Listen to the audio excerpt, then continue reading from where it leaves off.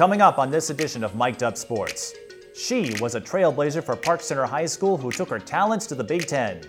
These days, you'll find this Badger hooping it up overseas. She is Cayla McMorris, and this is Mic'd Up Sports. Welcome to Mic'd Up Sports, the show that gives people in sports an unfiltered platform to share their stories. If you want to help us tell more stories, check us out at patreon.com/tsbtelevision, paypal.me/tsbtelevision, or on Cash App at TSB Television. Thanks for joining us and enjoy the show.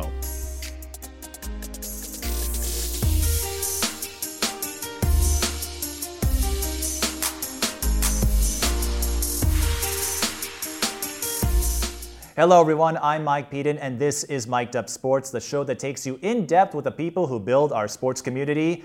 And Cayla McMorris, our guest, certainly did a lot of building at Park Center in Wisconsin, and now you're a professional overseas. So Cayla, thanks for stopping by before you go back on the overseas road. Yeah, thank you for having me. Happy to be here. So tell us what you've been up to since you graduated from Wisconsin a year and a half ago. Well, I've just been really trying to adjust to the real world now, not really having a strict schedule, having a coach or, a trainer on you every day is kind of hard when you still want to play, the sport after college. So just having to do everything on my own has been a huge adjustment, but I was fortunate enough to be able to go overseas. My first rookie year, I went to Turkey, left there mid-season, and then went to Sweden where we went to the championship and we ended up taking silver. So it was a great experience, up and downs and stuff, but it's been fun. Had a great time. So you've spent a lot of time around this sport, but in my research, I understand you didn't pick it up until the 5th grade. Yes, that's right. What led you to try out basketball, and maybe what helped you get over some of those butterflies when you were a child growing up? Well, believe it or not, I used to be a dancer. I did ballet, tap, jazz, everything you can name. And I did that for a while, probably since I was 5 years old. But my dad grew up playing basketball with my brothers, so I just wanted to try it one day, and I had some really close friends and at elementary school that played basketball. They played BPAA, local league, and I just wanted to try. I'm like, Dad, I want to try playing basketball. And he was like, okay, now if you try this, you got to give it all you got. So I did both 5th and 6th grade, I believe. And then after that, I just fell in love and decided to just stop dancing, wanted to focus everything on basketball. So. What led you to take up dancing as a first activity? I know a lot of basketball athletes, usually their crossover sports are volleyball or softball or track. Not many folks give dancing a try at such a young age. Yeah.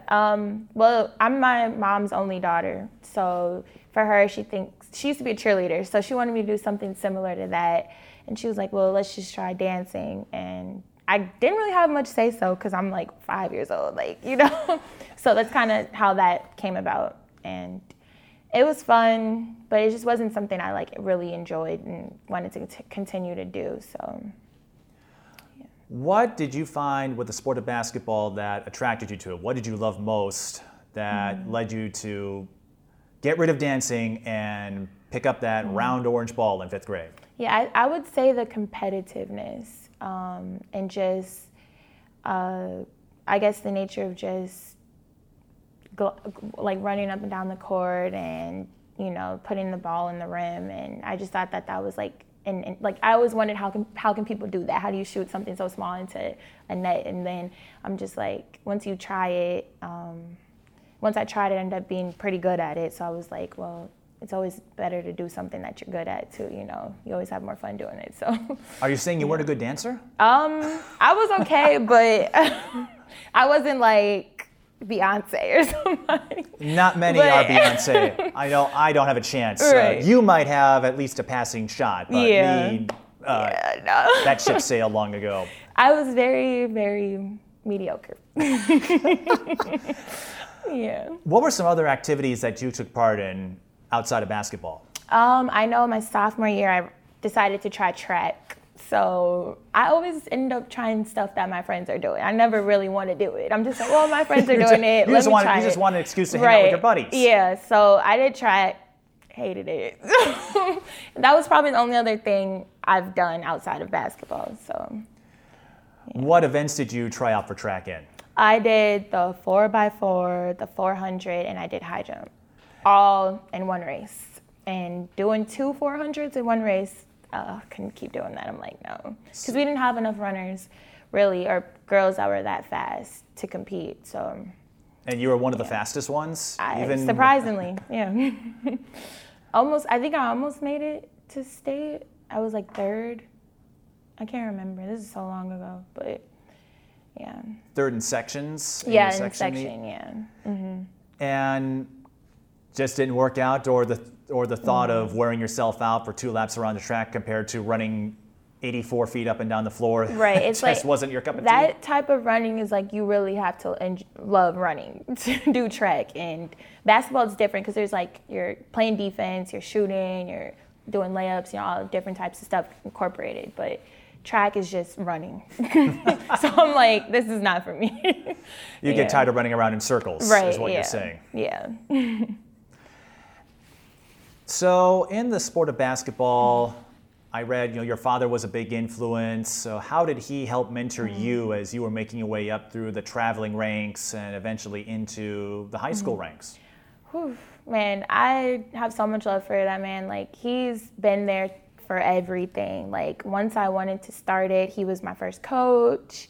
In 5th grade, we were called the Pink Panthers. 6th grade, he was... Did you have the theme song? Like, was that your starting lineup? You had that? No. Oh, you missed an opportunity. I know, right? Yeah, that would have been So funny. you were saying 6th grade, you were on another team? He's always been a part of my basketball life. Like, just as far as not only being a coach, but training me and helping me kind of, get to the level that, to be able to play at the next level, go Division I. I know there's I went through a rough patch with basketball. This was 6th grade or 7th grade before I joined North Tartan. We were called the Thunder. We beat them. I think they're under Farview at the time. This is Tanoa and Kenesha's team and all. Oh yeah, of Farview. Yeah. They've all the recruits, all the players. They've Mia Holly, Andrea Adams were part of that team. Yeah, so, some really good girls. So we had beat them one time in a tournament, and I know after that we probably played them again. They killed us, but it was just that. Kind of is where I really decided I really loved it, because it was such a fun competitiveness to play against girls that are really known in the state, and being able to play with them. That's when I really learned hey, I could do this and all this stuff. So then after that I joined them, and then I didn't play much. My first year I wanted to quit, and my dad's no. I remember after one tournament I sucked, completely sucked. He took me to the gym. He's we're gonna cut up some shots, just to kind of keep my confidence going, So he's always been a part of me from that aspect, just helping me through that and kind of getting me to that next level and always pushing me. So. Well, Cayla, even in what you would call the sucky stage, I don't think even at your worst, you would still be light years ahead of me. I recall we had the conversation and you were on the floor laughing when I told you about a time I played pickup in college, and that was enough to send you and your North Tartan teammate, Tia Alberts, to the floor. We were covering a Lynx game. Oh, yeah. So, hey, I love to make people laugh, sometimes at my expense. Yeah. Now, I imagine you watched a lot of basketball growing up as well?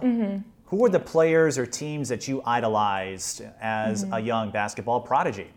My favorite player growing up was Candace Parker. When she was at Tennessee, I just enjoyed everything about her, because I would say she could play 1 through 5, to be honest. And she still does. You've seen her with the Sparks. Right. She can. Yeah. So I know in Park Center, I played the 4, sometimes 5. And then I always knew once I went to college, I would end up having to play a wing. So I was I kind of admired her for that, because she could play multiple positions, and that's always attractive to coaches. You want someone that can do almost everything. So that's kind of where I tried to mimic my game after her. I've always been a Maya Moore fan, so I watched UConn a lot when she was there, and Tiffany Hayes and all of them.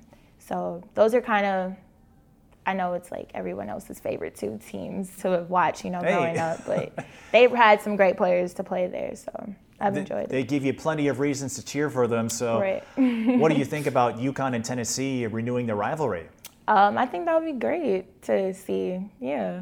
Because I have to imagine growing up and seeing them play, can't remember when they ended it. Yeah, right. Was it, I think it was after Pat's or before she passed? It was, I think Pat Summitt was still there, but it was after the whole Maya Moore recruitment. Oh, okay. But for you, being a Candace Parker fan and a Maya Moore fan, when UConn and Tennessee met, when you were growing up, who did you root for? I rooted for individually. Like, I didn't really care who won. Maya Moore scored, yay. Candace Parker scored, cheered for her too. Some friends have told me in that situation they'll cheer for the team that's trailing because they always want the underdog, right? Yeah. So at least you can't go wrong. It's like, all right, come back. Yeah. Now that North Tartan team, you join them, and I'm thinking of that line: if you can't beat them, join them. Although you did beat them. But that team, when you got to be a senior, that was a pretty loaded group. I kind of wonder if they ever got together, how fun that would be, because you were on that team. Tia Albert, Alexis Alexander, Tanoa Wade. I think Kanisha Bell was on that group. She was. And then Chase Coley came in there for a year. How fun was that to have all of that talent and just about all of them went D1? Right. To come together. I know you had a reunion last year, and I imagine even though you played against each other in high school, there were a lot of fun memories just being with such a distinguished group. Exactly. Yeah, I think just aside from like the basketball aspect, we were so close, like off the court. Like we would go almost everywhere together. We really definitely built a sisterhood. Me and those girls, like I love them like they're my own sisters, and I don't have any sisters, so that's always great. But yeah. A lot of people wanted us to kind of go to the same school. I know Tia and Kenesha were at Marquette their first year, and I think it would have been great if we all could have like potentially stayed at home and all went to the same school. But you know, our paths are different. Lives, right? Things Chase went to Iowa, stuff, Alexis went to South Dakota. Exactly. But I would have paid. I would have paid to see all of you guys hoop it up together. Right, and I think everyone was happy with their decisions at the end of the day. So it was just nice to be able to play against some of them. Like I played against Kenesha. That's right. She moved to Minnesota. Right, and I played against her and when she was at Marquette. The in-state rivalry. Right. And you got to play against Chase. Yeah, I played against Tia, and she ended up going to Indiana, Chase. Yeah, so I mean, just on the court, we might be rivalries, but off the court, we're like sisters, so it's always been great. And I guess another fascinating thing about that sisterhood, you had a lot of different characters, and it's not like you clashed because you all got along, but you know, Tia would tell me she would trash talk opponents because at 5'5", you know, not many folks were going to give her much respect. So if she said if she scored 40 points, you were going to hear about it. Chase was more low key, and Chase once told me how Tia would get on her nerves because then opposing post players would try to take their anger out on Chase because Tia was riding up. What were some of those characters or dynamics like, and how did you blend into that North Tartan team? Yeah, I mean, we all have different personalities, and I think that's on any team. Like, you might not like bond with someone right away, but once like you start to being around that person or something, you start to click, and depending on just, it doesn't even matter what like type of person they are, they could be completely different from you, and that's just how we were. Like, I was probably quiet at first when I first got there, but once I started like getting to know them, like you start to warm up. So, and they've always like welcomed me with like open arms and vice versa. So that's kind of how those things started. And yes, Tia was probably the one that talked the most on the court. Kenesha would too sometimes, but I think all of us would at some point, but I mean... So you engage in some smack talk too? Of course. I mean, if someone else is talking to you, you might say something back, or if you know, you just killing them, you might just be like, yeah, you know? But, I mean, it was nothing like personal or anything, but it was just having fun. Of course not, but I know like Tia definitely has that personality that you know, she'll get in your face if she's feeling it, but everyone else, you know, I wasn't sure. So I mean, we all would have our moments here and there, like you know, if you're just spark. in the moment, right? Yeah, so yeah. I can relate to that. I can understand that. What was your favorite memory from the AAU circuit? Because I think outside Chase came with you or joined you in that last season, but you know, you treated her like she was part of your squad for years, but right. I mean, your group stuck together, and I have to imagine, as you said, it's a sisterhood. What were some favorite moments from that sisterhood? Oh, wow, that's a great question. I feel like I'm like 30 years old. This is so long ago. I would say this is probably this was before Chase came, but I know we won Nike Nationals in Florida, or not Nike Nationals. Sorry, we won Nationals in Florida. This was, like the ESPN. Yeah. Like where their facility is, right? Yeah, facility. we won that. Oh, was that 7th grade, 8th grade? One of those grades. But that was a great time for us because there's points and times where we were so good, but we weren't winning as much. Like we had all the talent in the world. It's just sometimes it's kind of hard to get that talent to kind of just do what it's supposed to and win. So that was a great point for us. I know not our last year, but our second to last year, like 11th or 10th grade. In Nike Nationals, we did pretty good. We almost made it to the championship, but we lost. We played some really good girls. Like we played against Tennessee Flight. I know one time they had, Lee, what was her name? I don't know, but they had girls that went to like the University of Tennessee, Stanford, all those places. So we played against some great competition. Just being able to, compete with them and stuff has always been fun. Then off the court, there are so many times I can't even tell you one. We just always had a great time just dancing and goofing off, talking stuff about each other. Like what? Talking eating, stuff? Of course, We just had a lot of fun times. Are you saying there were rivalries that were brewing among you guys? No, not like, just fun times, just jokes and stuff like that. It's just how we are. We always joke and laugh. Would Tia always lead the dances? Pretty much. Her and Kenisha were the ones that loved to dance, and Tanoa would dance a lot. And I would try, but I can't really dance, so I was like, well, that's right, because you had quit dancing all those years ago. You're like, I can do certain kinds of dances, like ballet and stuff. I can't really. Oh well, I see. That's where you should have owned that. I bet you, I know Tia can do some of those more hip hop dances. You're right, urban style dances, but you should have challenged him in ballet. He would have wiped the floor. Probably won, right? Yeah, exactly. You should have capitalized on those advantages, Cayla. You missed out. I know, right?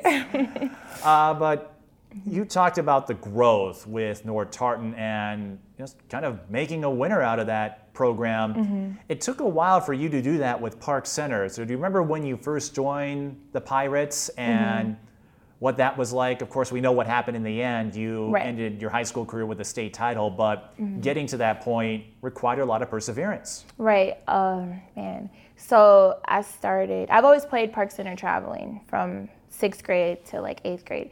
8th grade, I did traveling and I played freshman, on the freshman team for Park Center. Then there was a point where I wanted to transfer and do what everybody else did. Like we've had a lot of good girls that live near Park Center but end up going to Hopkins and other schools. De La Salle. Exactly. So I kind of wanted to jump on that wave, but then I'm like, why do that? Like, I don't want to have to travel far just to go to high school when my high school is right up the street. So I decided to stay. Sophomore year, I ended up making varsity. My freshman year, I started varsity, and then up until I graduated. And then my sophomore year, I want to say my freshman year to my senior year, we've always played De La Salle to go to state. Lost to them. This is when Tyshana and Elena Starr were on the team. And Park Center was in 3A at the time. Exactly, and we were 3A. Lost to them every year from my freshman year up until my junior year, up until they graduated. Yep, and then the tables turned. Exactly. I remember that. Right, and then I just feel like, why leave when you can try to build your own dynasty at your homegrown school? Why do what everybody else does and leave and try to build a championship somewhere else, and you could have had that in your local community, And I think that's what really helped build our community too, and especially for girls basketball, because at the time our boys were pretty good. They had Quentin Hooker, right? And I think they got back to state a couple of times since that era. So they've always been in the mix, right? And then so at the time, our basketball was really the we were really good, and then just to have the the girls finally win, you know, and make it to state, and then win state was something that was like kind of just was like a shocker, not really a shocker, but like well, it was a great shocker, thing. triple I overtime. know, right? The game was a shocker, but like people knew like how good we were at the time. Like even though we had like I had no four idea. freshmen I starting. tease. Right. So that was just great. It built up our community. I know my mom started these shirts. I was gonna wear my shirt today, but it was in the laundry. And it You'll said, wear like, it when you go to Germany, right? Right. It said like Park Center Pirates, we go next. That meant like it's our turn to kind of do what we're supposed to do, you know? And it So definitely great. was, yes. Yeah. But before that moment, you had to endure a lot of frustrations. I imagine to go 3 years in a row and get knocked out by De La Salle in the section round. I'm guessing were they all section finals? Yeah.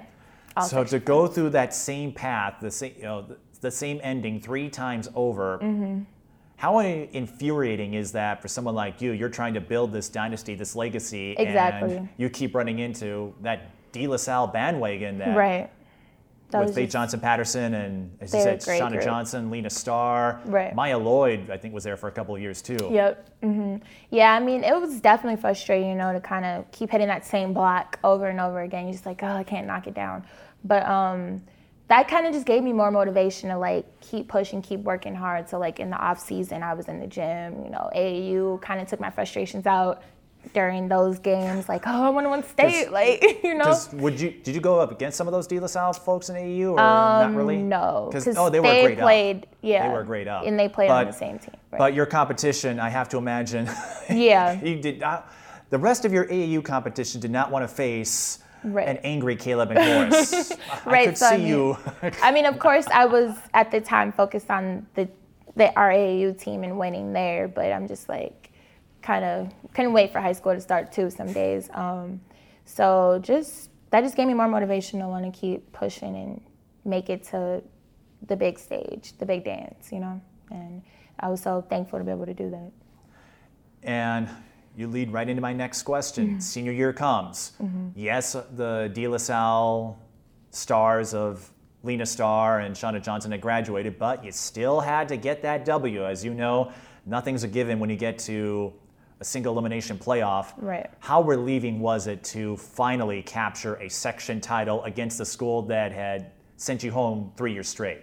I mean, it felt amazing. Like, it was just like a huge sigh of relief. Like, I'm pretty sure I cried after the game, like, cause you know it's just like you finally made it. Basically, I know we didn't like, we still had 3 more games to play, you know, in order to win the championship. But that was just a big like milestone to me, like, cause we've been losing to De La Salle every year since I've been there. And you've varsity. never been to state before. And I've never been to state ever. So like to be able to experience, I've always went to the state games. Like, oh, I can't wait to be here. Like one day, I would always watch the teams and be like, that should be us out there, you know. And then we finally got the chance to do it. It was just like a dream come true. So you finally get the chance to do it. How nerve-wracking was it to play at the Target Center and Williams Arena? Because again, Park Center had never been there before, and the state tournament experience can be overwhelming for first-time schools. Right. It wasn't, or it didn't do enough to derail your state title, we know that, but how did you handle all of those emotions of going to state and being the center of attention for that week? Well, that's interesting that you brought that up, because there was a time after we won sections to go to state, they were debating on us getting the number 1 seed. So that means that we wouldn't have, if we didn't get the number 1 seed or the last seed, we wouldn't have played at the Target Center. So I was like, wow, I'm gonna get to state and not even play at the Target Center. You know, like that's something you want to do because that's where the Timberwolves play and the Lynx play. You know, like you want to play there.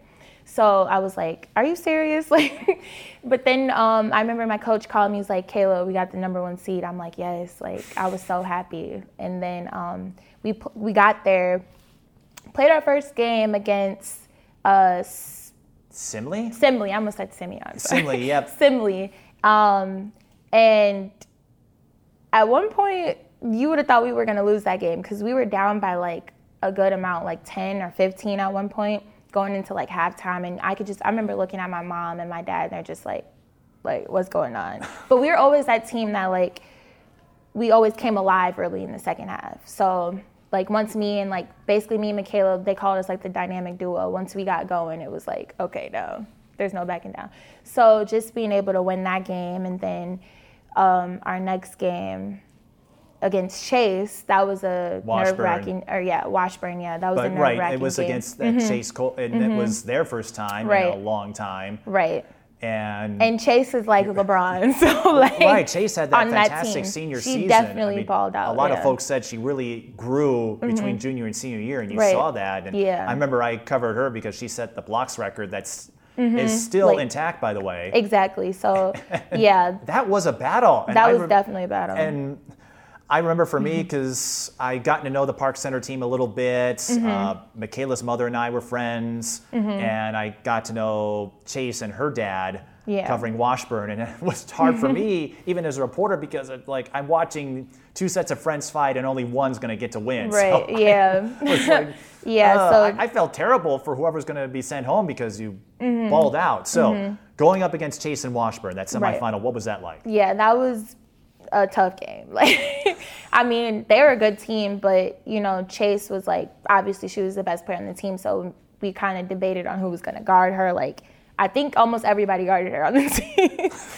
You pretty much it was a tough test. She's 6'3", 6'4". Exactly. So and I remember that they were calling the fouls so tight that tournament, and I'm pretty sure I fouled out of that game too. I know I fouled out of the state. We final all know. game, right? We all know. Yeah. So that was tough. I know I was in foul trouble, and then that's when Chase really started going, getting off and stuff like that. So that game was just it was us kind of going back and forth, our team, then it was Chase. Us against Chase is kind of what it was. And then the final championship game, that was the most nerve-wracking game of my life I've ever played in. Just not even the fact that I had to watch it. That's right, you had to watch all three overtimes. All three overtimes from the bench. I asked you about having to sit there. Yeah. And I imagine if you thought you were on pins and needles before. Exactly. I'm surprised you didn't get any gray hairs from those 12 excruciating minutes and knowing you can't go out there to help out. Exactly. And I'm just I tried to stay as calm as I could because my team was so young. I think me, McKenna, and Hannah I was the only senior on the team. McKenna and Hannah were the only juniors at the time. So the rest of them are freshmen. Yeah, Faye, Alabama Dilly, Michaela, Danielle Schaub. Exactly. and Simonette. And took over that game. So, and Faye, all of them did good. Yeah, so Michaela, I think, got the go-ahead in that third overtime. I think it was an and one, if I remember. Yes, yep. So just watching them, I'm oh my God. I was just me. I think McKenna fouled out too. We were just holding each other. That's right. The two seniors. Right, and had to be spectators. Right. And I'm thinking, well, that I wasn't saying, Park Center's done, but it's now you're going to have to put your faith in these freshmen. Exactly. I'm pretty sure a lot of people thought that, it's over with, right? Right, or you're just Park Center's in trouble because your two big names, the school leader in points is out. Exactly. McKenna's out, and you have these four freshmen. I think most of them had played their first year on varsity. You're how's this going to go? Exactly. Yeah, so that was tough. Were we in for a surprise? Right, and I know when I fouled out, I couldn't even cry because I'm the game's not over yet.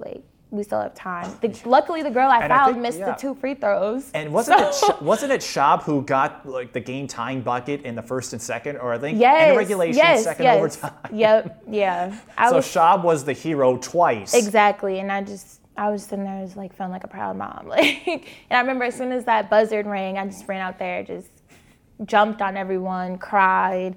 Oh, that was the best feeling. It was, and I remember we spoke afterward, and you told me you felt really awkward. Yeah. You were I was really bad at that interview, and I'm no, you're fine. And because my nerves were so bad. I wanted to bring this up too, because Blake Griffin, he was on Jimmy Fallon's Tonight Show recently, and he spoke about how awkward and how weird it is for players. You're going out there, you're exercising basically for 2 hours nonstop, right? Having to do all the strategy. You had 3 overtimes, and now you have maybe 10 minutes to cool off. Exactly. And then you've got to deal with reporters. Interviews and and sign autographs and put it continue to be happy after the game. Continue to be happy. I mean if you lose though, it's You kind of like, okay. I do not want to imagine what it, if you had lost that game. And you would still get the same amount of like attention. You know what I'm trying to say? Right, but you got to deal with all of this, and it's not to say you guys aren't media phobic, but it is a really odd experience, and you have to understand that these players have to compose themselves and try to think about the game they just played. And act accordingly, right? I should point out for the historians, Washburn did make state the year before. They lost to New Richland in the semifinals. That was Carly Wagner's senior year as a member of the Panthers. So I don't want historians or those buffs to come after me and write in the comments. So I should point that out. Yeah. But the freshmen, we've been talking about them. Those first 3 years, you got a taste. You were right there, and De La Salle shut the door. That next year, you got that infusion of those freshmen. Michaela Hayes, who is now playing D1 basketball. Faye Ayobama-Dilly decided to focus on track, but she was one heck of a beast on defense. Definitely. With that speed of hers. And Simonette, three-point range, and Danielle Schaub, just that gritty toughness. I guess kind of like a Tia Albert, not the tallest figure on the floor, but she didn't play like it. Right. How did they make a difference in changing Park Center's culture? I think just their ability to adapt to like adversity to me, like because when you're starting as a freshman, you have so much you feel like you have to prove yourself, because I've told them when I was playing with them, like, I was once in your shoes, like, don't feel like because like you might not be the best player on the team, or you might not be the fastest, the best defender, or anything like that. There's always going to be something that you're good at, though. Try to focus on that and try to bring that every time to the table, every time to the game. So that's kind of like, they were one of the most like observing and they listened well too. Like, they took in information, or they were easy to talk to. So kind of just going off that, I think that's what led them to like, just to like, me, I've always like kind of set the bar high too for them, like, because I was a captain and I was the oldest on the team, so I kind of had to teach by example, lead by example too. So like them being able to see that is kind of what brought the next championships that came along too. I feel like just Marshall being there the once year. And having that feeling, being able to do that again, right? So I think that's what really kind of helped build the culture, and the fact that they all decided to stay too was great. So. And even when they moved up to 4A, they won section for a few years. Of course, 4A is a lot tougher because you've got to go up against the likes of Hopkins and Eastview and the big names. But I'd say that state title really put a spotlight on this program. Exactly. And you were solid. We know that. But winning that first one, even though it's been a few years since they've won a state title, they've been a competitive team year in and year out. With that the group of freshmen that became seniors, they helped Park Center win sections in 3 and 4A. And now, I don't know how much you follow the prep scene, but Adalia McKenzie, Tanae Griffin have taken that mantle as the next generation of Pirates players. So I don't know how much you like it, people tooting your horn, but you started a movement at Park Center. Thank you.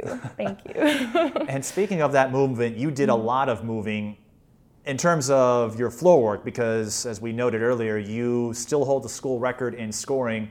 How did you develop your game as a prep player to give yourself all those opportunities to put up points? Just staying committed and staying in the gym. Like, there's times you're gonna have to sacrifice hanging with friends or, doing things that you really, really, really want to do. But if you really love the sport that you play, you have to be willing to make those sacrifices. So there's times where I could have went out to the movies or go to the mall and stuff like that. But instead, I decided to just, go to the gym. And I'm thankful enough that I had my dad in my life to be able to push me too, and be that kind of factor for me. So I would say, like, you got to put in, if you want to see results on the floor, you got to be able to put in the work off the court. So a lot of things that I was able to accomplish weren't given to me. I had to work for them. So that would be a word of advice too to other people. Like, not everything's going to be handed to you, and you got to be able to put the work in to accomplish the things that you want most. Right, and you spoke about how your father introduced you to the game of basketball. How has that relationship as father and mentor, how has that evolved over time? Of course, you're both adults, but I still see him tweeting support every time you get a new overseas contract or another, birthdays or big, big things in your life. Right. How has that evolved over time, and how would you say the relationship with you and your father in the sport of basketball, how has that grown?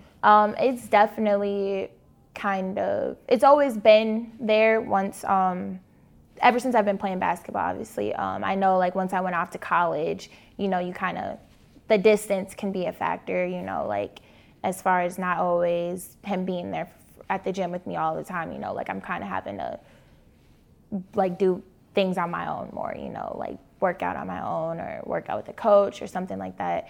So he's always been a big support in my life. Like, he'll come to a lot of games. I know there's times he drove down for a game the day of, drove right back after the game. In college? Yeah, in college. So, like, the drive is only 4 hours, but, working the next day, right? Oh, so, it's not that far, but yeah, that's a lot. And I think, both he and your mother, I understand, they came out to Turkey to support you this past they did. winter. Yep, so they even came to Turkey to a game. They would have came to Sweden, but I was only supposed to be there a few months. But we we still kept winning. So that's the price you pay for winning. Right. But Germany, they plan on coming, so that would be nice. I think that just speaks volumes to how much they love me and how much I love them and how much support they're giving me. So it's been great. Well, props to them for continuing to support you and willing to travel halfway across the globe to watch you get buckets. Right. I think I remember you even went by the nickname McBuckets for a time on social media. That was one of my friends in high school. He gave me that name. The football. You got buckets all the time. It's a perfect, seamless, rolls off the tongue. Yeah, thanks. I think they also call Cayla McBride that. Just the Mick, that's our names. Has anyone called you Cayla McBride by mistake? Yes. You wanna know what's crazy? My coach from college, Coach Sip. Jonathan Sippis. Yes, because he coached her at Notre Dame. He was an assistant. So he was like, I'm sorry. So he was the one who called you McBride? Yeah, he called me Cayla McBride one time. Oh, and man, I'm like, that happened. That's great. She's a great player. So yeah, I'll be her for the day, But yeah, so I've been called that before. So after you won the state title, do you remember what the mood, the emotions were like? Because I know, you got quite a bit of coverage from CCX. It used to be Channel 12. So do you remember just the pandemonium and just that euphoria that followed after you ran out on the court, got those gold medals? Yeah, man, it just felt like being on a cloud, like literally the next week at school. Like, it didn't even feel like I had to go to class. Like, I literally feel like we could have done anything we wanted to do, like go to school and just like not even go to class. Like, that's how much of an accomplishment it was to the school. So, and I know we had like a pep rally. They ended up hosting a pep rally for us to congratulate us. And I know I had to give a speech. I was so nervous, but do you remember what you said in that speech? I know I just thanked them, and I think I cried a little bit. And I was just like, we've been wanting this forever. Like, people like talk down in Park Center all the time, like, oh, like, you guys aren't good at football, basketball, anything, and it was just great to finally. Not anymore. Right, and I'm just like, they can't say that anymore, and everybody was just cheering and was just like, happy for us. So that was a great time. Yeah. Do you remember when you got your first college offer? As you spoke about your college coach, Jonathan Sippis, we know you went to Wisconsin, but do you remember the first call or the first letter you got from a D1 school asking you to come play? I don't remember the first letter, but I remember my first offer, and it was from Creighton my freshman year. They were like really on me, like, because I know I went to a camp. Me and Alexis Alexander went to a camp there, and after that, like, they had offered me my freshman year, and then they were like, one of my first offers. So I remember them definitely. How many schools altogether gave you an official offer? I don't know. I can't remember. You were getting flooded with letters though for like 3 years? Like boxes of letters, like, yeah. And I'm pretty sure I still have those letters just as a memory, I can't remember the exact amount of offers though, but yeah. what led you to go to Wisconsin? Because it's a D1 school, and at the same time, I guess in a way it's similar to Park Center, where you were maybe trying to approach it, giving that school some history. Wisconsin and women's basketball doesn't have the richest of histories, but hey, you're still D1. Right. What led you to cross the border? Well, I knew that I kind of wanted to experience like life out of Minnesota, because that's all I'm used to, and I wanted to kind of get out of my comfort zone and go somewhere with like all new people, faces, and a new place, new atmosphere. So that's kind of what led me to Wisconsin. Coach Bobby Kelsey was there at the time. She was like, just me and her clicked, like not even just from a coach and player aspect, just like almost like a second mother to me. She was very welcoming. And at the time, I know she had all women on her staff. And I thought that was interesting, because I've always been coached by men. So I was like, I wondered what it would be like to be coached by a woman that's actually played and, stuff like that. So that was nice. And then she ended up leaving, and Coach Sip came in, and he kind of just took us under his wing. And he knew kind of what to expect coming in. He knew we'd have to do a lot, because like we didn't have a lot of pieces, a lot of injuries since I've been there. And just, I had a great time with him as my coach too. And yeah, so that's kind of what led me to go there. And then I know like we didn't really have the outcome I wanted, but like I was able to like build relationships with a diverse group of people. Like just, I still talk to a lot of people from Wisconsin that I probably thought I wouldn't, still have relationships with, even the staff. Like I know today I messaged our old director of communications, and she's just super supportive. We talked about like job opportunities and stuff like that. So like that just shows like I can always rely on the people that were there. So that was great for me. And I'm glad you brought that up, because I think that's a point a lot of fans miss. Fans of the sport, they focus so much on records and titles and how many NCAA tournaments did you make? Right. How many conference titles? But I covered Minnesota for a few years at the college level, and they kind of went through that as well. It was, I think, Pam Borton's last few years, so they were on a decline, and then kind of they've been going through a transition for a while. But even if you were on a team that lost every game, thankfully that didn't happen to you. Like you said, the relationships and the memories and the connections you build, they last with you forever. Exactly. And over time, when I would see the alumni come back at Minnesota games, no one ever brings up the records or where they finished in the conference. It's more, hey, they got to be a part of something, and I have to imagine you had several of those memories at Wisconsin. And on that note, even if the records didn't suggest it, what were some of your favorite memories from your time as a Badger?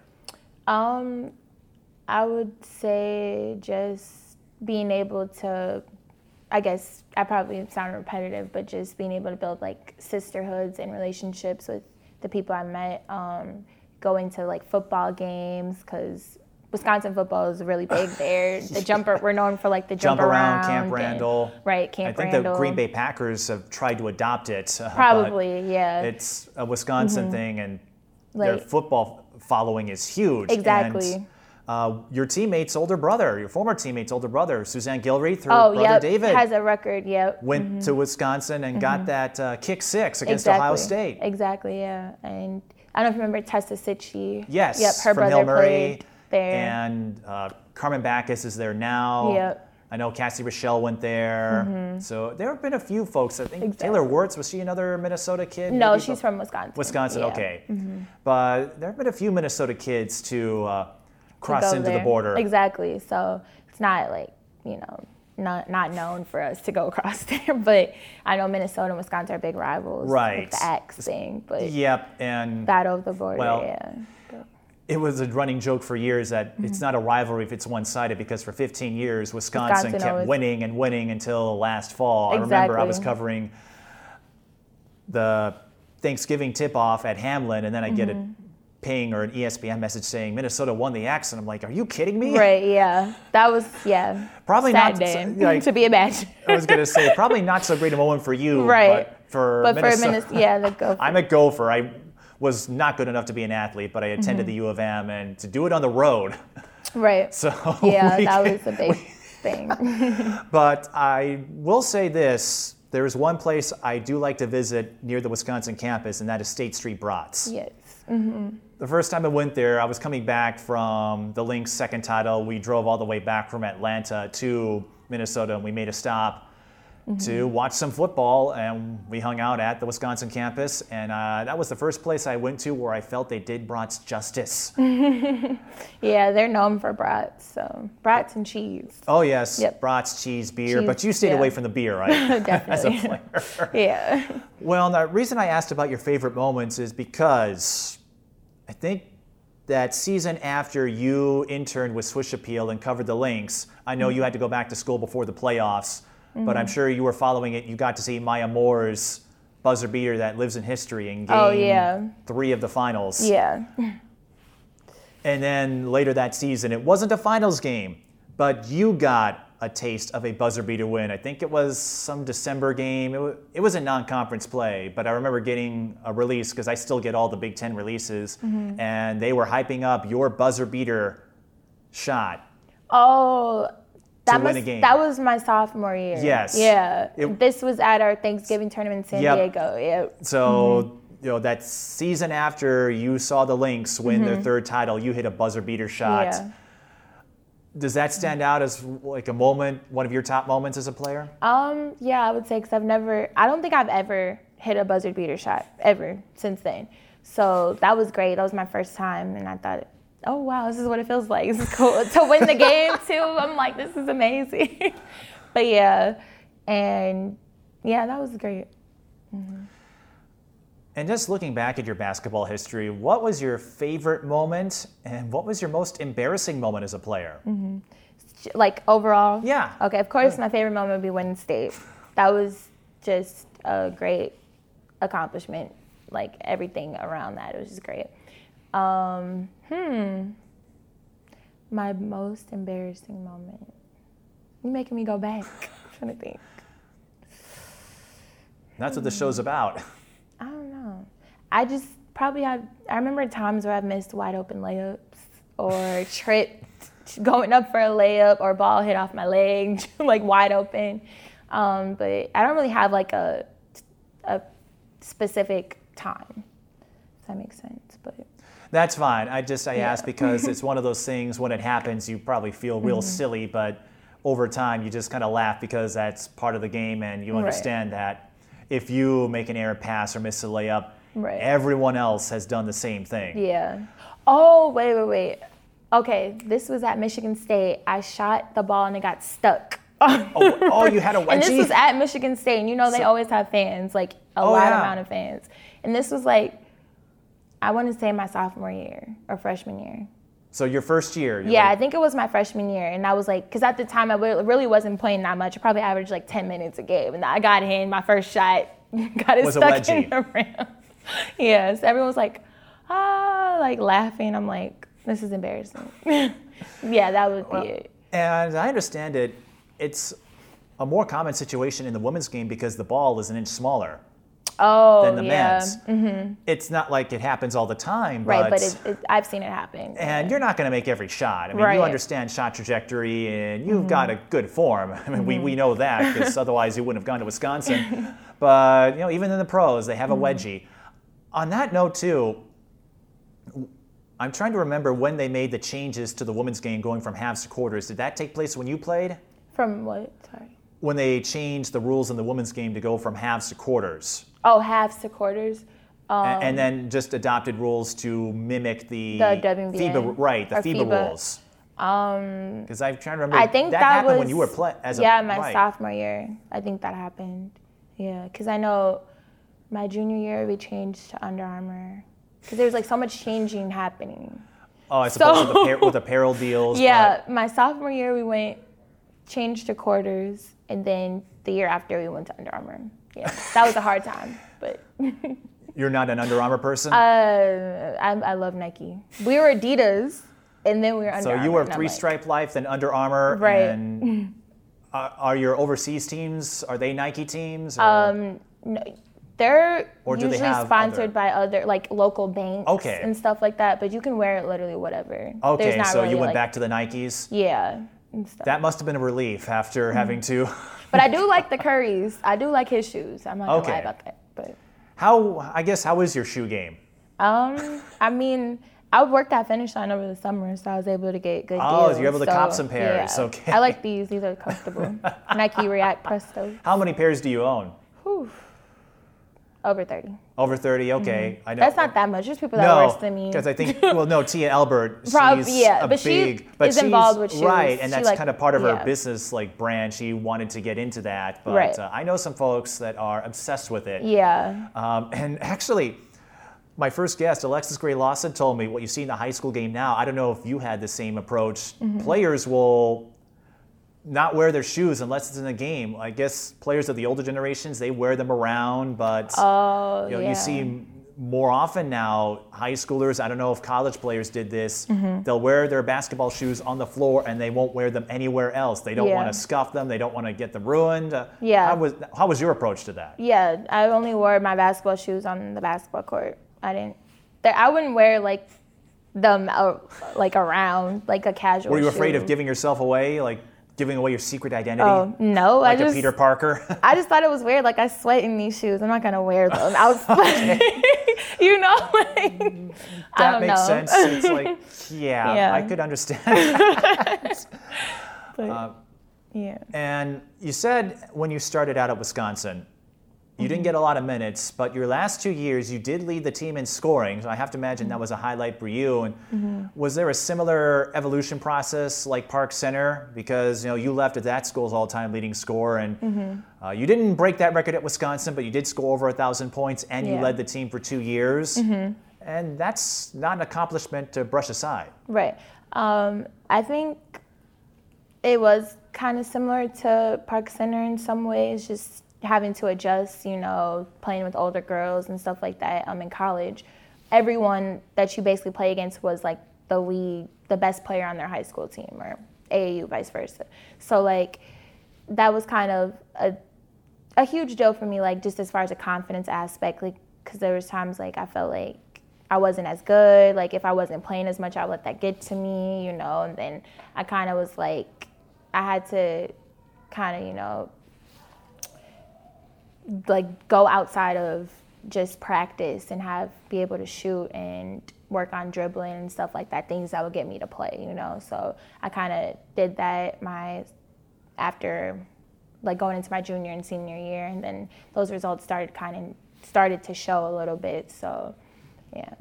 And how did you handle the change in rules where you went from halves to quarters? You could advance the ball in a timeout, and how long did it take for everyone to adapt to it? I know it was kind of hard to remember that the rules had changed when it first happened for us, just as far as the timeouts and stuff of being able to advance, and we'd be wait, we just had the ball down here, now we got it over there. It was a huge adjustment, but I think that made the game more fast-paced and more competitive, because you can do things similar to the league, right, where you're trying to go. So it was that was fun. And with the WNBA and all the overseas leagues, I was glad that they changed the procedures to create a better alignment, because when you play internationally, whether it's the junior tournaments or the Olympics, you're playing, it's under more uniform rules now. Right. And I think it just speaks to the level of influence the NBA and WNBA have had on all aspects of the game. College, pro, and even in high school. Exactly, yeah. Because they play quarters in high school, or no? Do they? Minnesota, they still play halves. Oh, they still play halves. We're still waiting for a shot clock. Oh, okay, that's what it is. Some state, Wisconsin actually is going to add a shot clock this next season. Oh, yeah, wow. And there are some tournaments that will try it out at places that have shot clocks installed. How big of an adjustment was that for you, going from high school where you could hang on to the ball as long as you liked, as long as you didn't have a 5-second call, to college and now overseas where the shot clock. You have a shot clock. How did that suit you? I still struggle with that sometimes. Even overseas, I'm it's 10 seconds left and people are counting down. I'm wait, what's going on? And then I'm oh gosh, I gotta shoot. But I mean, you start to learn, you start to adjust with stuff like that. So it's not that hard to, adapt to. So. And of course, you graduated from Wisconsin. What was your degree in? Communications. And right away you took the overseas path. So when you graduated from Wisconsin, what kind of offers or opportunities did you have, and what led you to try out being a professional overseas? Well, I always knew I wanted to play at the next level after college. So that was kind of where my mind was set on. I wasn't really worried about getting a real job, I'm saying like a job outside of basketball. You're getting paid for your right, but I'm so saying it is like, a job. Yeah, it's a job you love doing, but yes, don't sell yourself short. That is a real job. I know, but I'm saying you're getting paid to play a kid's game. Yeah, I would love that. Okay, but I take that back. But I'm saying like something involved with what I majored in. So I decided that I wanted to try overseas, and I liked it. So I'm gonna keep playing as probably for a couple more years or so. I know I did an internship with WNBA Insider once I graduated. That's right.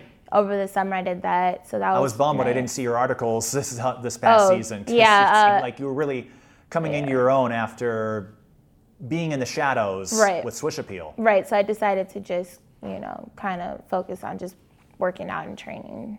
So. Is that something you see yourself? Would you like to be a reporter or a broadcaster? I'm still debating on what I really want to do. I know I kind of want to get involved with like teaching or coaching too. So I have a lot to think about. Yeah. Well, it's not a race. What was the biggest adjustment to going overseas? We hear about it all the time from the WNBA players who go overseas to supplement their incomes. Oftentimes, you're the one of few, if not the only American on a team. Right. How did you adjust to, life in Turkey and then Sweden this past season? I would say that just the biggest adjustment is just kind of learning how to be alone, if that makes sense. Like you're all the way across oceans, away from your family, your friends, life as you know it, basically. And then you go into like you're basically going into a different world almost, because it's like a culture shock. Because I was in Turkey, like I'm talking about, I had players on my team that didn't know English at all. Like, hello was probably it. And I imagine it was the same for you trying to grasp, Turkish or Swedish. Right. But Sweden, though, they have to learn English at some point. Okay, so a little easier for communication. But in Turkey, right. I have to imagine it's just as awkward for you. I had a translator, right? So that was kind of difficult, having to talk to coaches through one of my teammates that was learning English at the time. So and then you go home and you have all this time, you probably spend about 4 to 5 hours, having obligations, which is practice or lifting. And then the rest of the day is you're basically by yourself. You can venture out, but it's I don't know anything about where I am really, but I met some Americans over there that were on the first division team, Cayla Copper, Rebecca Gardner. So Copper, she plays for Chicago. Yep. She went to Rutgers. She plays for Sky. Yep. So I met them, and they kind of they've been in my shoes their first years, so they're kind of veterans. So they're they took me under their wing. We went places, stuff like that, hung out. So, and then when I wasn't with them, I was kind of by myself. So it's you just have to learn how to be able to be alone, So that would be the hardest adjustment.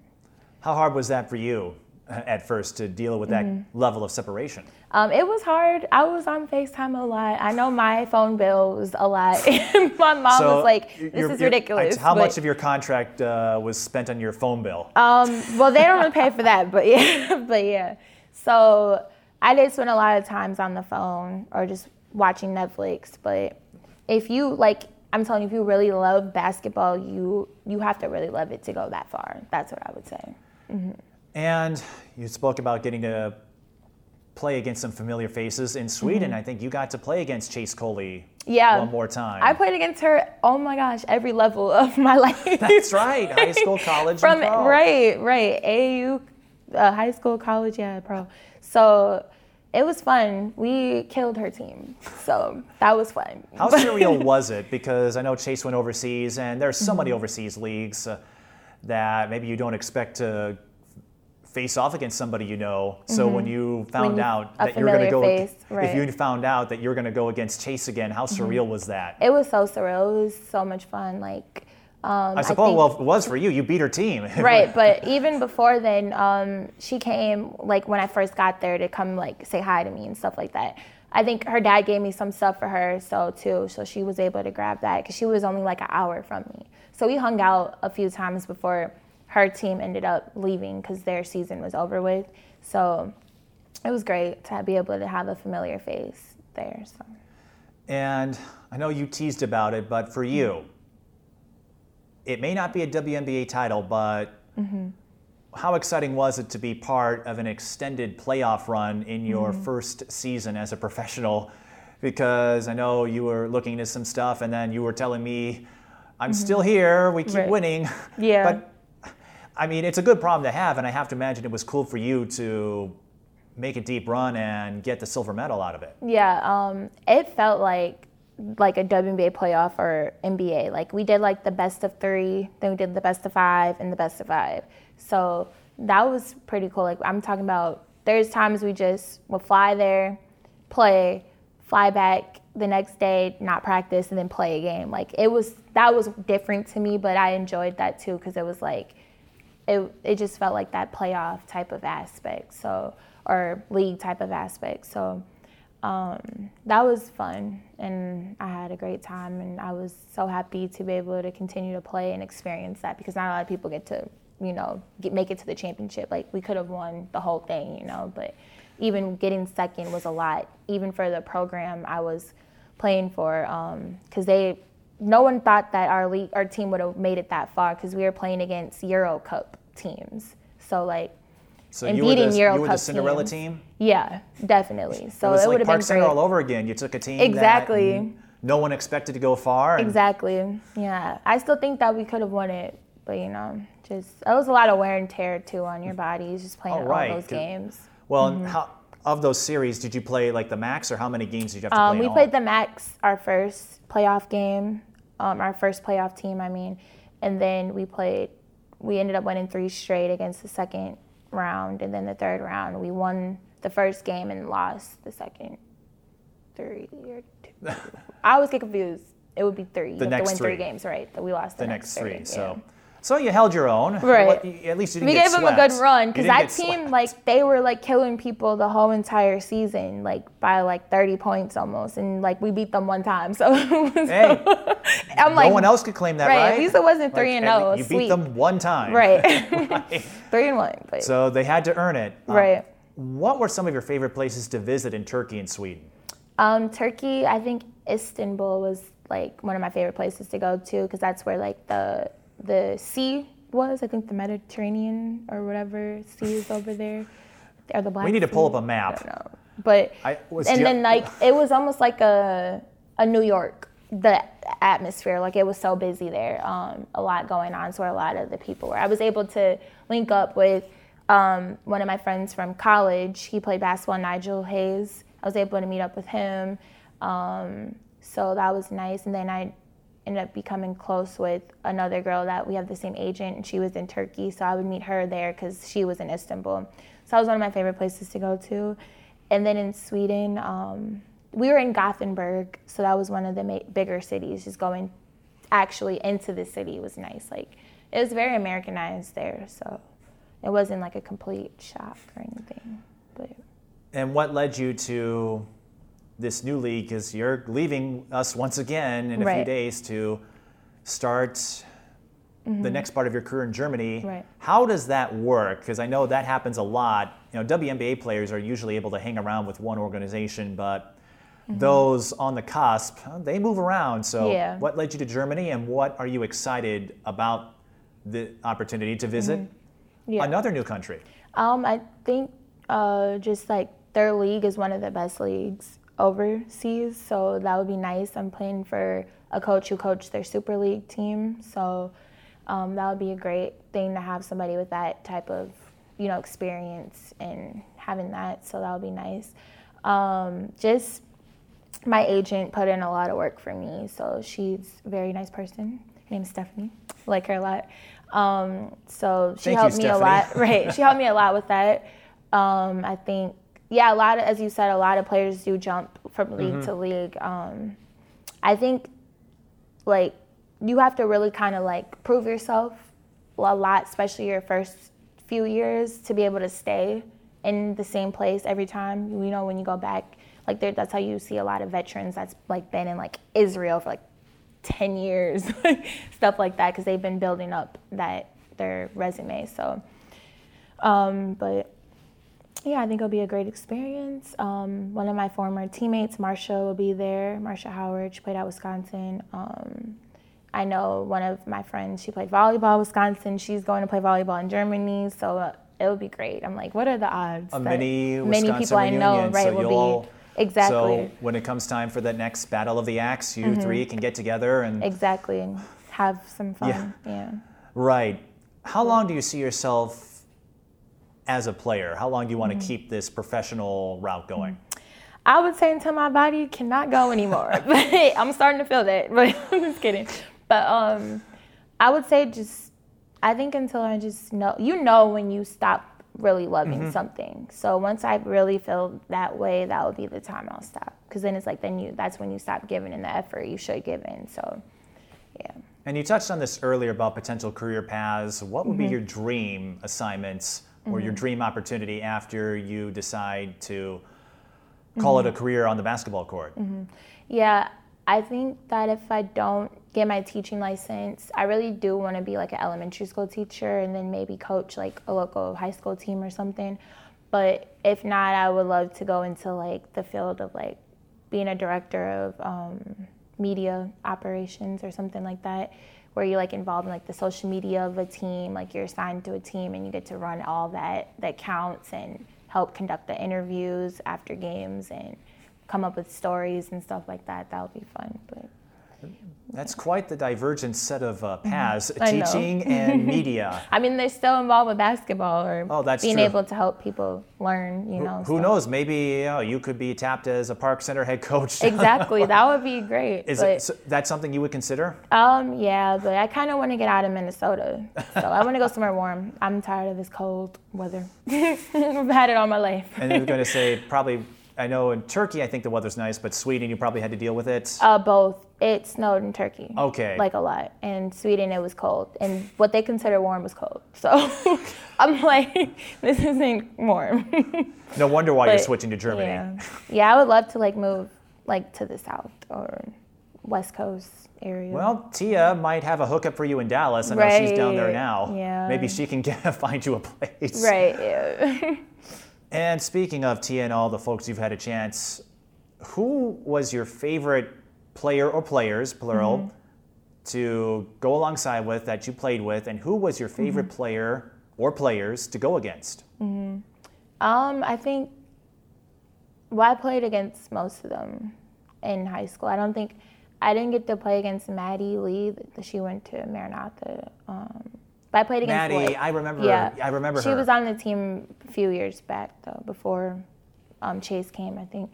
But I would say the ones I played against, really, they're all great competitors. We've always brought it to each other when we played because, it's like there's someone you know. So it's like you always play harder, I feel like, when you know the person. But yeah, I wouldn't say I have a specific person, but they're all like my sisters and they're all great competitors. So especially when you had to go up against some of them in North Tartan. And I was wondering, if there was someone you didn't play with too. So it's like it could be anybody. If there was a player you had to face, right? That you were just like, man, she's good. I want to beat her. I think maybe it would have to be either Chase or Kanisha because I played against them the most. So it was like every time either we would exchange amount of wins or either Chase would always beat me and then I finally got to beat her or vice versa. So like them two would probably be the two I would say that were the hardest or most challenging players to play against because I've always played against them. So, yeah. And I'm trying to think of all the players from Minnesota you had to go up against that Right. you either played with, against in high school, or heard about because it's a big community. Of course, that North Tartan team, Yeah. Kanisha, Tia, and Chase, having to face them, Right. once or twice a season. I think Nia Holly, you had to go against her a couple of times in college. Oh yeah, at Michigan I State. mean, because you were in separate classes, but I Right. think that you two knew of each other, and then you had Yeah. to go up against her at Michigan State, and then. So I played against a lot of people from Minnesota. Yeah. And then, as we said earlier, Suzanne Gilreath, Courtney Fredrickson, you got to play alongside them. So Right. you got to, I guess, shepherd part of that next generation of folks. And Yeah. so how cool, what does that say about the state of the sport in Minnesota, where so many folks like yourself are able to go Division I Right. and continue the game? And we've even seen a few turn pro with Taylor Hill, Rachel Banham, Right. Kanisha Bell got to play with the Lynx for a little while. It's a huge step forward compared to where the sport was, maybe 10, 20 years ago. Right. I think that a lot of people overlook the state of Minnesota, especially when it comes to like basketball. I think like if you go like down south, or like I know like some of our AAU tournaments like in like South Carolina or Florida, and you say like you're from Minnesota, like what, Minnesota? And then it's like then we get to play, and then they're like, oh wow, like they can ball up there, you know. Yeah. So like, and not just from like the women's aspect, the men's aspect. Tyus You look Jones, at right, Trey Tyus, Jones. you look at all of them. So it's like I think. Cole Aldridge, We've you go been- back a few years. Exactly. You can go back, like Royce White, all of them. Yeah. Like players. We've had some great players come out of Minnesota, so it's like it's great Jalen to see Suggs people. now. Right. Yeah, and Paige Becker and all of them. So it's like it's nice to see these like people continuing to put Minnesota on the map. So it's like you can't really say much like about us not having great players, you know. So I think that that's a great thing for us to be able to do that. And how gratifying is it for you to be a part of that movement? Maybe you didn't get the first round draft pick. Maybe you're Right. not remembered as much as Whalen or Banham, but Right. you got to establish a legacy at Park Center. People will forever remember what you did for that program. You got to play at Wisconsin. You got your college paid for, Exactly. basically. How gratifying is it, though, to be a part of that movement where you can say, I was part of this troop that helps put Minnesota basketball on the map? Yeah, I think it's a huge thing to be able to say that you were able, to accomplish those things, because it's like you have all these people that look up to you and look at you as like a role model, and you being able to like continue to progress and continue to push forward and not give up on things, because when things get tough, of course, your first thing to do is like, oh, I want to quit. Like when we weren't winning at Park Center, I wanted to transfer, but I didn't. When we finally won, I ended up going to college. I didn't play a lot as much as I wanted to. I wanted to transfer, quit basketball. Then once you keep like showing that you can get through adversity, a lot of people look up to that, and then that's kind of how a lot you start to get those accolades, and like people start to respect you a lot more. So I would say like I think that's been a huge thing, and I love that I could be remembered by that. Like I remember one day I was at the gas station. It was funny the way this lady said it, but she was like, "Aren't you that light-skinned girl that plays basketball?" I'm like, "Yeah," but I'm just like, I didn't play for Park Center for like almost 6 years now. Like, and it's so nice to have people still kind of remember you as that, I mean, of course, the light skin, whatever part was like, yeah, okay, like but that. Well, just to that's know, a whole like, other just story. I was like about a mile away from my house, and people like still kind of remember you for that, like that just speaks volumes to like what pushing through and through adversity can do for you. So. Well, so did I, because there was maybe a moment or two where I would want to say Cayla McBuckets, because that's what you did. That whole light skin thing. I mean, that would be a whole nother show you and I could get into about that. Right. But I understood and the intent. And speak about that. Like you said, you got recognized. How did you handle maybe that celebrity status at Park Center and at Wisconsin, where you have all of these kids, whether it's your younger classmates at Park Center or all of the fans who would show up to Kohl Center at Wisconsin, and no matter what the record was, there was always somebody, I imagine, who was looking up to you. Right. I know, like you kind of mentioned what Blake Griffin brought up about like having to do interviews after a game or something and stuff like that. But it's like God puts you in that position for a reason. Like he wants you to be able to shine a light on others and like people that, like I remember one time, I think my sophomore or freshman year, like having players that are fans that considered me to be their favorite player. And I'm like, I don't even play that much. Like, you know, and it's just like, that doesn't matter. Like people admire you for being in the position that you're in, just to show them that you could be a woman playing basketball and going to college and getting a degree. So it's like, and go pro. Exactly, and then go pro. So it's like, I can't ever like be mad or never have a smile on my face when I see that, no matter what the outcome of the game was. So I think it's a great thing. You know the mantra, bet on women, and I'm certainly not going to stop doing that. And then Right. Sounds like teaching is your first choice for a career, and I guess how would your role model status evolve over that? Because especially if you go into elementary education, Right. None of the kids you would see would remember what you did as a player, but Right.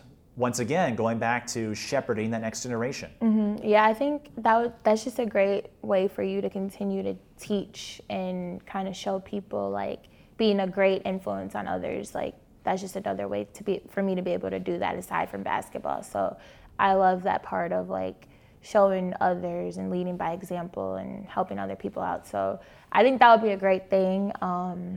I know younger kids can kind of be hard to deal with, but I think they're very impressionable at that age. So it's like you kind of can show them like, this is not okay or this is okay, or show them like, hey, look what women can do, and like you can be whatever you want to be, like they're still at that age where they think the sky is the limit. So I think that's kind of why I want to teach elementary school. And with your history of perseverance, as you talked about, I think you even said around 7th grade you were having second thoughts about playing. You stayed with it and got all these opportunities. I'm sure you'd be able to relay that, whether it's Right. teaching, coaching, whatever you do, to those younger kids that might go through a similar hurdle in their life. Definitely, yeah. Just tell them to keep striving. You're going to have obstacles in life. That's just life. But yeah, I think I could definitely be one to show them and help them and tell them about my experiences and how I was able to persevere. So. Now, before you take off for Germany, what team are you going to be playing for any fans out there who want to see you in action? Like right now? Or The team you're going, when you go off to Germany, what team will you be repping? Or are you still working on that? Yeah. Can we just not answer that question? Because I forgot the name of the team. You forgot the name of the team. Well, you can find Cayla McMorris somewhere in Germany. We might have to play Where in the World is Carmen Sandiego to find her, but rest assured, she will be out there in Germany. I'm sure once you get there, you'll know the team name. And it's not like they roll off the tongue like the Minnesota Lynx or the LA Sparks. They have like 4 names in ones when you go overseas, wow. so it's so hard. I don't know.